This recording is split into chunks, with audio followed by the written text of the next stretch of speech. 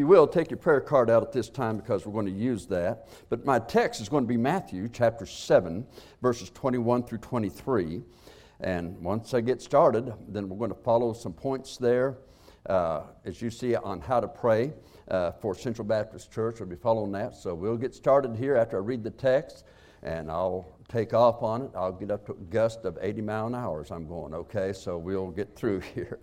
All right, Matthew chapter 7, verses 21 through 23. We read this: not everyone, now notice, not everyone that saith unto me, Lord, Lord, shall enter into the kingdom of heaven, but he that doeth the will of my Father which is in heaven. Now that makes you ask the question, what is his will? Okay, I want to go to heaven when I die. Well, his will is found in 2 Peter 3:9, that he's not willing that any should perish, but that all should come to repentance. That's his will. The Lord is not slack concerning his promise, is the way that starts. His promises are always good.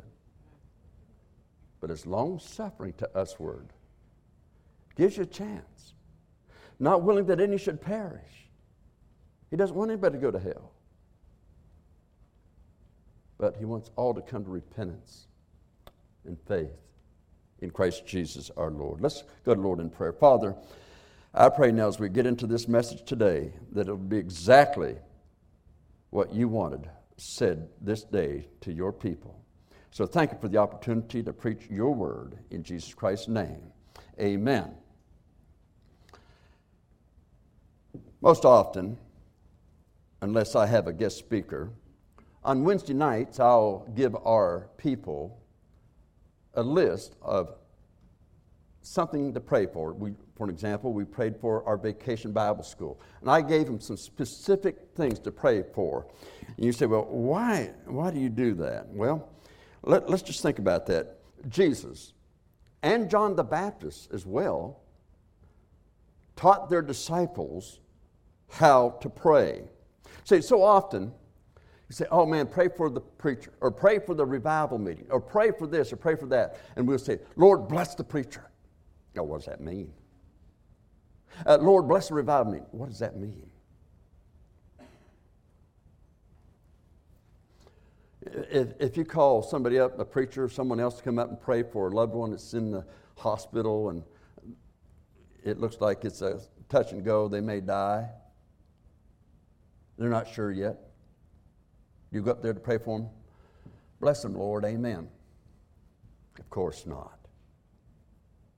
Be specific. And we should be specific in all of our prayers. And that's what this is for.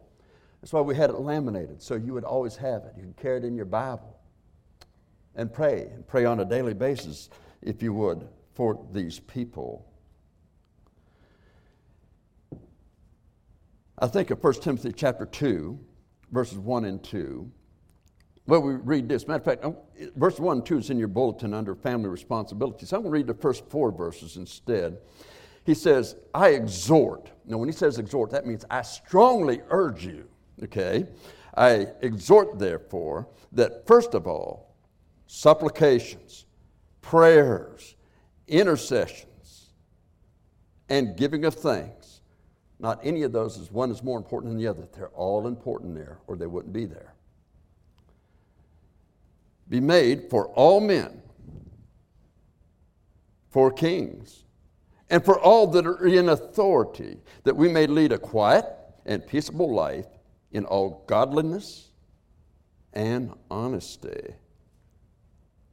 For this is good and acceptable in the sight of God, our Savior.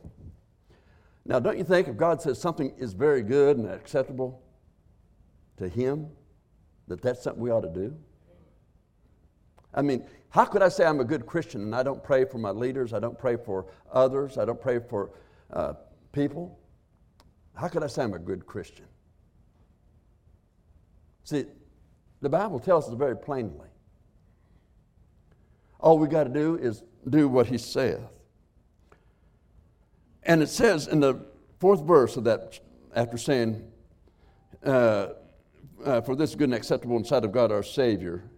And he says this thing, this is God's will again, who will have all men to be saved and to come unto the knowledge of the truth. All men. But since we were created in His image, remember, God is a spirit, and His spirit is a spirit of free will. And He gives you the free will to decide to receive Him or to reject Him. That decision is up to you. But on His part, He wants you to come to the knowledge of the truth. He wants you to be saved. So let me just ask you a question before we get started. Do you know that if you died today, that heaven's your home? Can you give a biblical reason why you know that if you died today, that heaven would be your home? You can avoid that question now, but one day you won't. But then it may be too late. Law enforcement is a part of that verse for kings and all that are in authority. And so I want you to know that when the badge was pinned on them, they were given that authority. They are in authority over us. Let me give you, for instance, that probably won't happen. Donald Trump is one of the richest men in the world. But if he's going 40 in a 30-mile-an-hour speed zone, an officer is over him when he pulls him over. Might not be the smartest thing he ever did, but he is over him when he pulls him over. Okay? That is just an example that no matter who you are, no matter what you have, authority is that's over us. Law enforcement is over us, but it's over us for one reason. It's over us because we are a free republic. And as a free republic, we're not governed by a majority. We're governed by law. As a matter of fact, any politician, I don't care whether it's the president, whether it's a representative in Congress, whether it's a state level, local level, they are servants of the people. They are to be those that are not over us in that respect. This is the government of the people, for the people, and by the people. And it is governed by laws. And I'm thankful because that U.S. Constitution was founded upon this blessed Word of God. Now let's take our card out because this is going to be the outline for this message. And on the first part where you see number 1, praying for all law enforcement. So I'm going to go through this and try to go through it a little more quickly than I normally would. Pray for each law enforcement officer that he or she will be kept safe in each official act they must confront. Pray that God would keep them safe from those who would try to physically harm or kill them in each situation. It's unfortunate that we read of officers sitting in a cruiser and somebody coming up, they're just doing work and shoots them. And yet they're sitting there as protection for everybody else, ready to run to the help.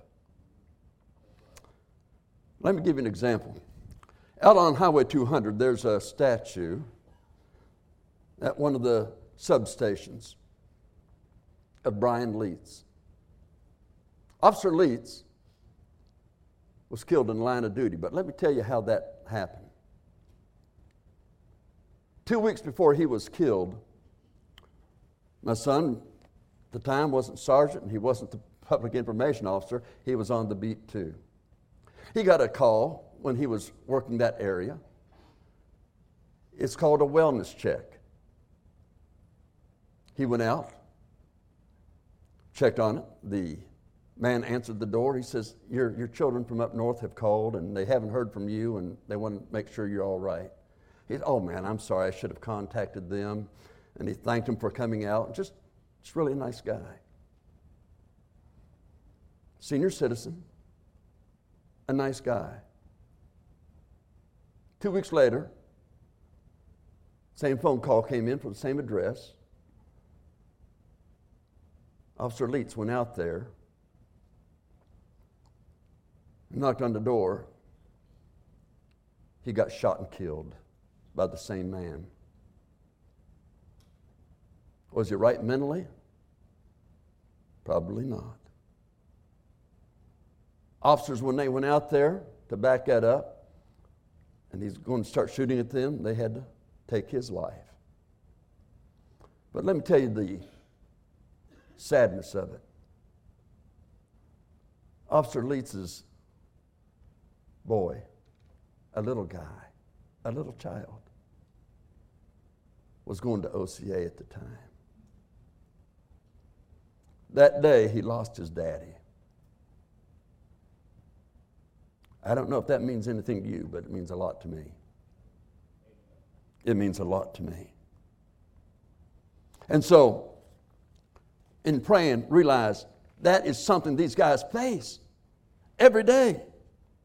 Look at number 2. And on number 2, we see pray for their families to be protected as well as their homes. Now let me tell you why I say that, why I said that specifically. If one of these guys, they drive their cruiser home, they see police on it, there are people who come by and try to knock out windows and damage that car. Some see if that's his home, they'll go by and shoot at the home. Vandalize. At times, if others in the neighborhood finds out their kids lives there, that kid's liable to get in trouble, get hurt. Pray for the safety of the entire family. Praying for all that are in authority in all the areas for which they need prayer. Number 3, pray for each officer to be wise and professional in their duties, as well as in all confrontations with the public. Pray that they would always act within the law, even to the letter of the law, as they protect others and even others who break the law, keeping all safe. Pray that they will always be aware of their surroundings and proceed according to protocol. Now, we've had this happen in our county and city. So let me say this. We've had officers who have been dismissed for bad things. They did wrong. I can tell you this. 99% of all officers, whether it's sheriffs, police, or any other law enforcement, when there's a bad one, they want him taken care of right away. They want him out of there. Now, I say 99%, I feel ashamed. You say, why? Because when I look at preachers across this land, they don't come near 99%. Who have broken what they have in so many ways, whether it's having their fingers in the till, morally, and other things. And so, yes, there can be a bad husband, there can be a bad wife, there can be a bad child, there can be a bad parent, there can be a bad grandparent. That doesn't mean every parent, every grandparent, every child, everyone is bad. Okay? So don't make a decision on that because somebody did something wrong.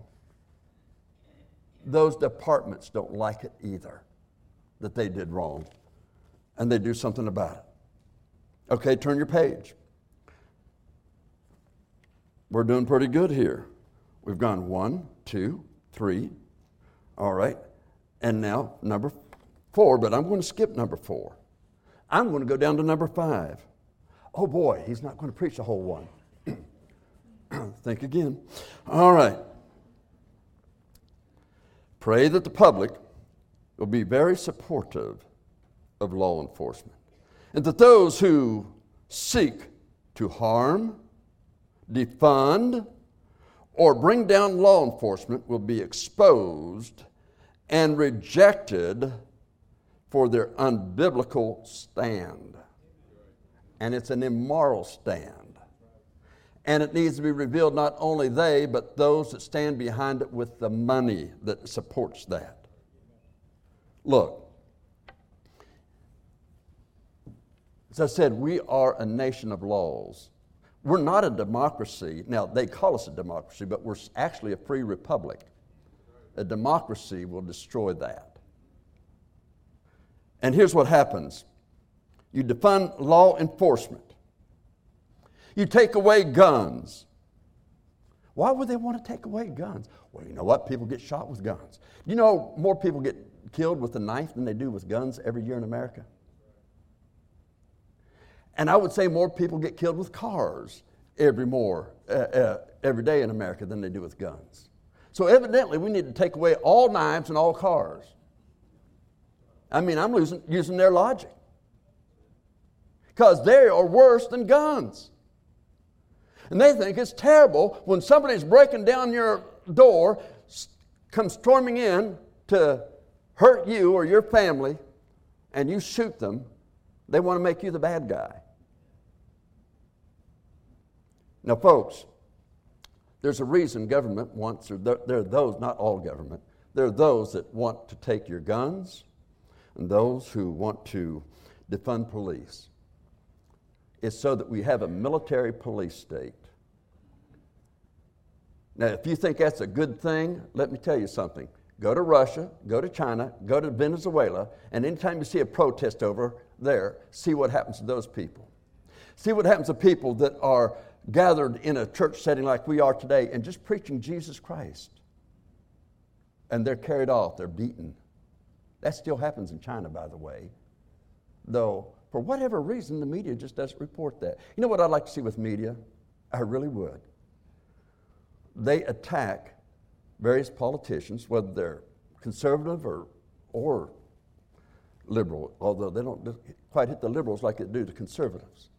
But rather, whatever they are, they attack them. I think it would be good that they would start revealing everything about the past of each reporter. Who is he to say anything when he's this way or she's this way?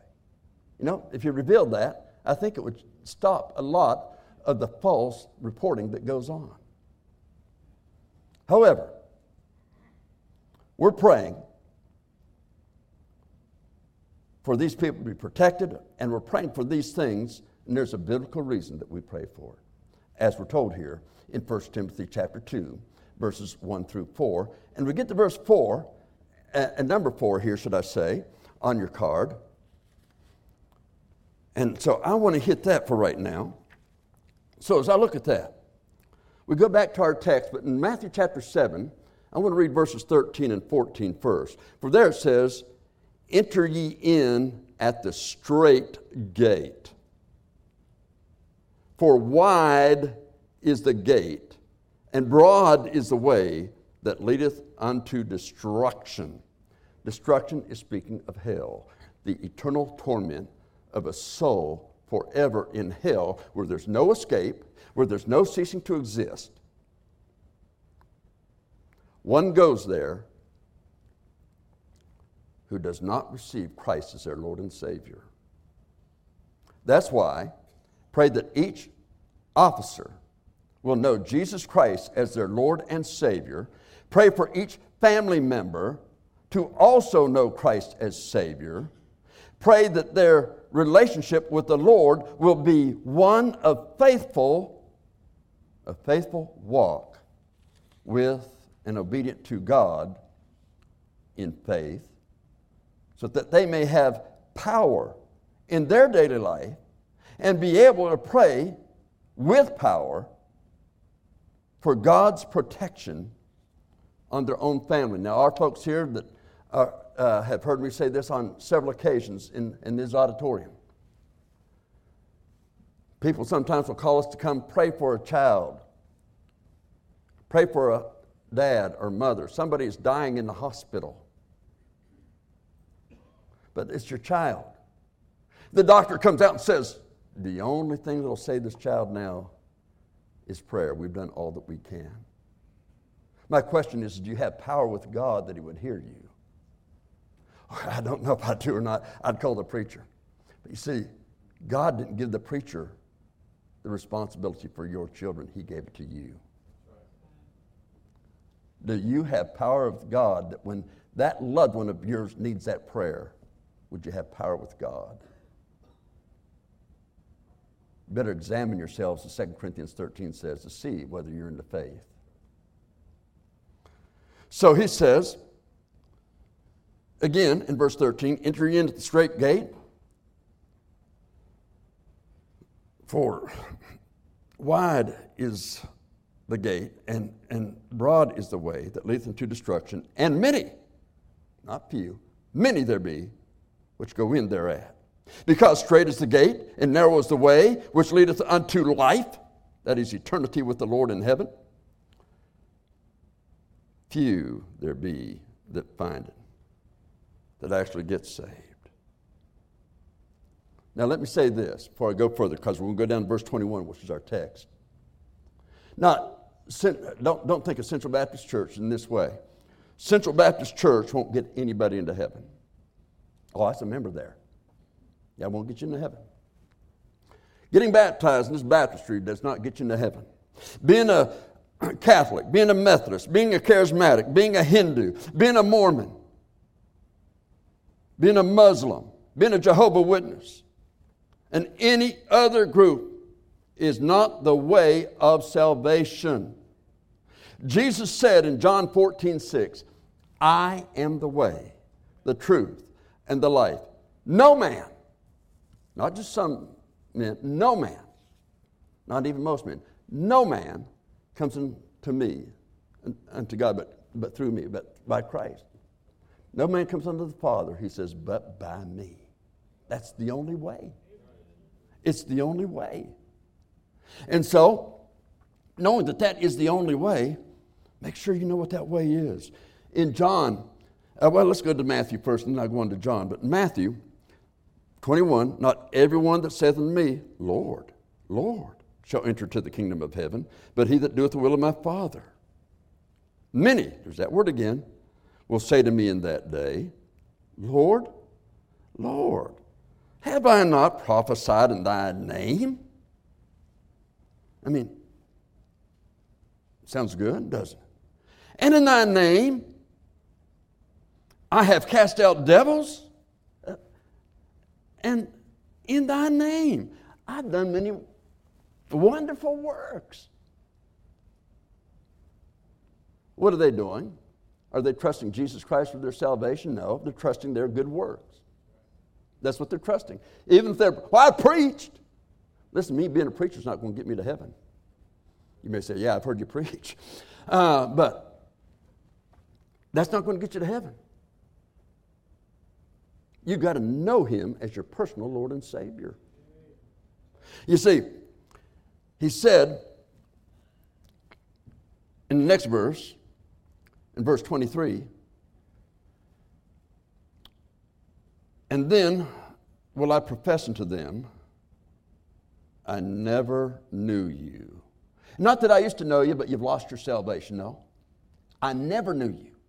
You see, you never came to Christ as Lord and Savior. You might have said words of a prayer that people said, pray this prayer and you're all right. Pray this prayer and you can never lose it. And they were people who did not have any idea what the Bible's talking about. So let me share these verses with you. First of all, in John chapter 2, verses 23 and 24. When he, that is Jesus, was in Jerusalem at the Passover in the feast day, many believed in his name when they saw the miracles which he did. Now, that sounds pretty great, doesn't it? They believed in his name. Now, what was Christ's reaction to them? But Jesus did not commit himself unto them because he knew all men. You see, he knew what was in their heart. They weren't turning to him as their Lord and Savior. It wasn't a repentance. No, they still, I'm in charge, but now, you know what? God's my good luck piece. Hey, I said these words. Listen, saying a prayer to ask the Lord to save you is not, okay, you got the right words. Hocus pocus. You got in. No, you're giving your heart to Christ. He's in charge. You're coming to him. That's what salvation's about. Acts chapter 13, verse 3. Jesus said, except you repent, you shall all likewise perish.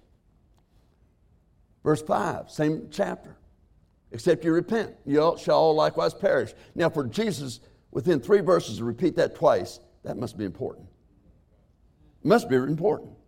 In Acts 3:19, we read this, repent ye therefore and be converted, that your sins may be blotted out when the times of refreshing shall come from the Lord.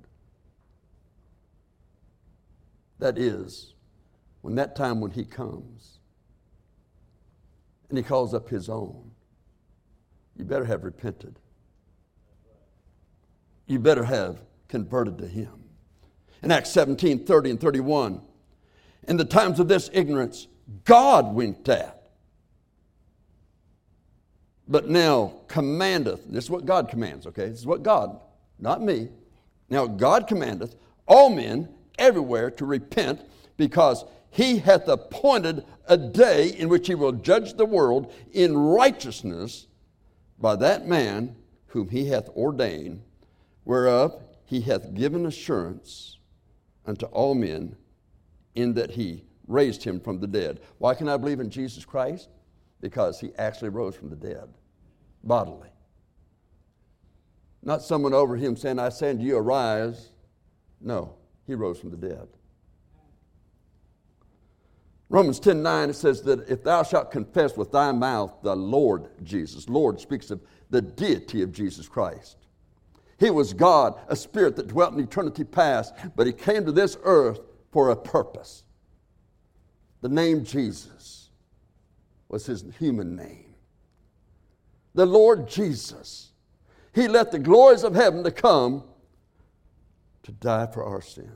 That if thou shalt confess with thy mouth the Lord Jesus, and believe in thine heart that God hath raised him from the dead, thou shalt be saved, for with the heart man believeth unto righteousness. Now, if you're going to believe with your heart, you're believing, you're trusting him with your life. You know, I can go out and get on an airplane. If I have a fear of flying, they can prove to me that airplane will fly you. We've got the world's best pilot. This is the best plane. This is the best thing. And you see all the videos. They show you everything about it. And it is all 100% true. You get on the plane. You don't walk down the aisle and get up there to the pilot and say, now look, I'm here. What can I do for you to help you fly this plane? You've never flown before. You're scared to death of it. He said, yeah, the best thing you can do is go back there, strap yourself in, and stay seated. Let me do the work. Let me do it. And so what do? When you got on, you trusted him with your life. That is repentance from fear of the airplane to trust in the pilot.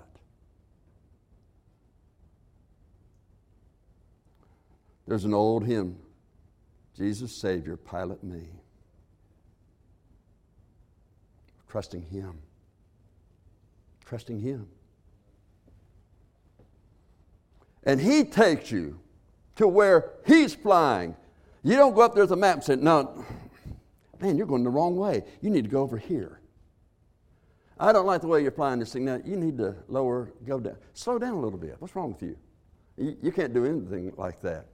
The pilot knows what he's doing. He's got the experience. He's rated number 1 in the world. You just trust him. The only one, you might say number 1 in all eternity, is Jesus Christ that can save you. You say, preacher, guess what? I'm a sinner. The Bible says he became sin for us. You know what that means? He took every sin you ever have or ever will commit, no matter how low it is. We got in the Bible lady involved in witchcraft, we've got murderers, we've got thieves, we've got others, homosexuals, all kind of sexual sin, all kind of evil. And it says, such were some of you there in 1 Corinthians 6, 9 through 11. Why? Because they were cleansed by the blood of Jesus Christ. They were saved by His work on the cross, His death, His burial, and resurrection. And that was the work. You don't do the work. He does the work. What you do is just like a wedding. Just like a wedding. Look, I've done plenty of weddings. I even got married here. So I got married in this auditorium, and then I've performed all kind of weddings in this auditorium. But every time, just about every time, we have a rehearsal the night before. Say exactly the same words every time in rehearsal that we're going to say in the ceremony. There's one difference. When they walk out, the man goes one way and the woman goes another way in a rehearsal. But in the wedding, they walk out together till death do us part.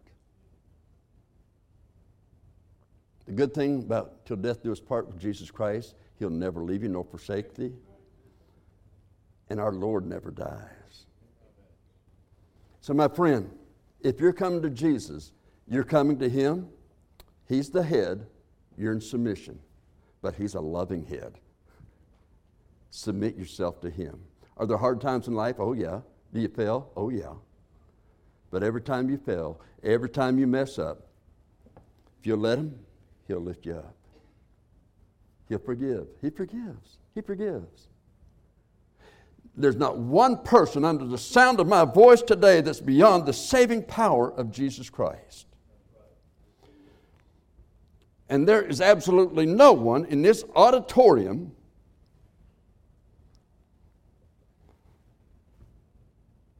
not one person in this auditorium that will be able to escape being before God one day.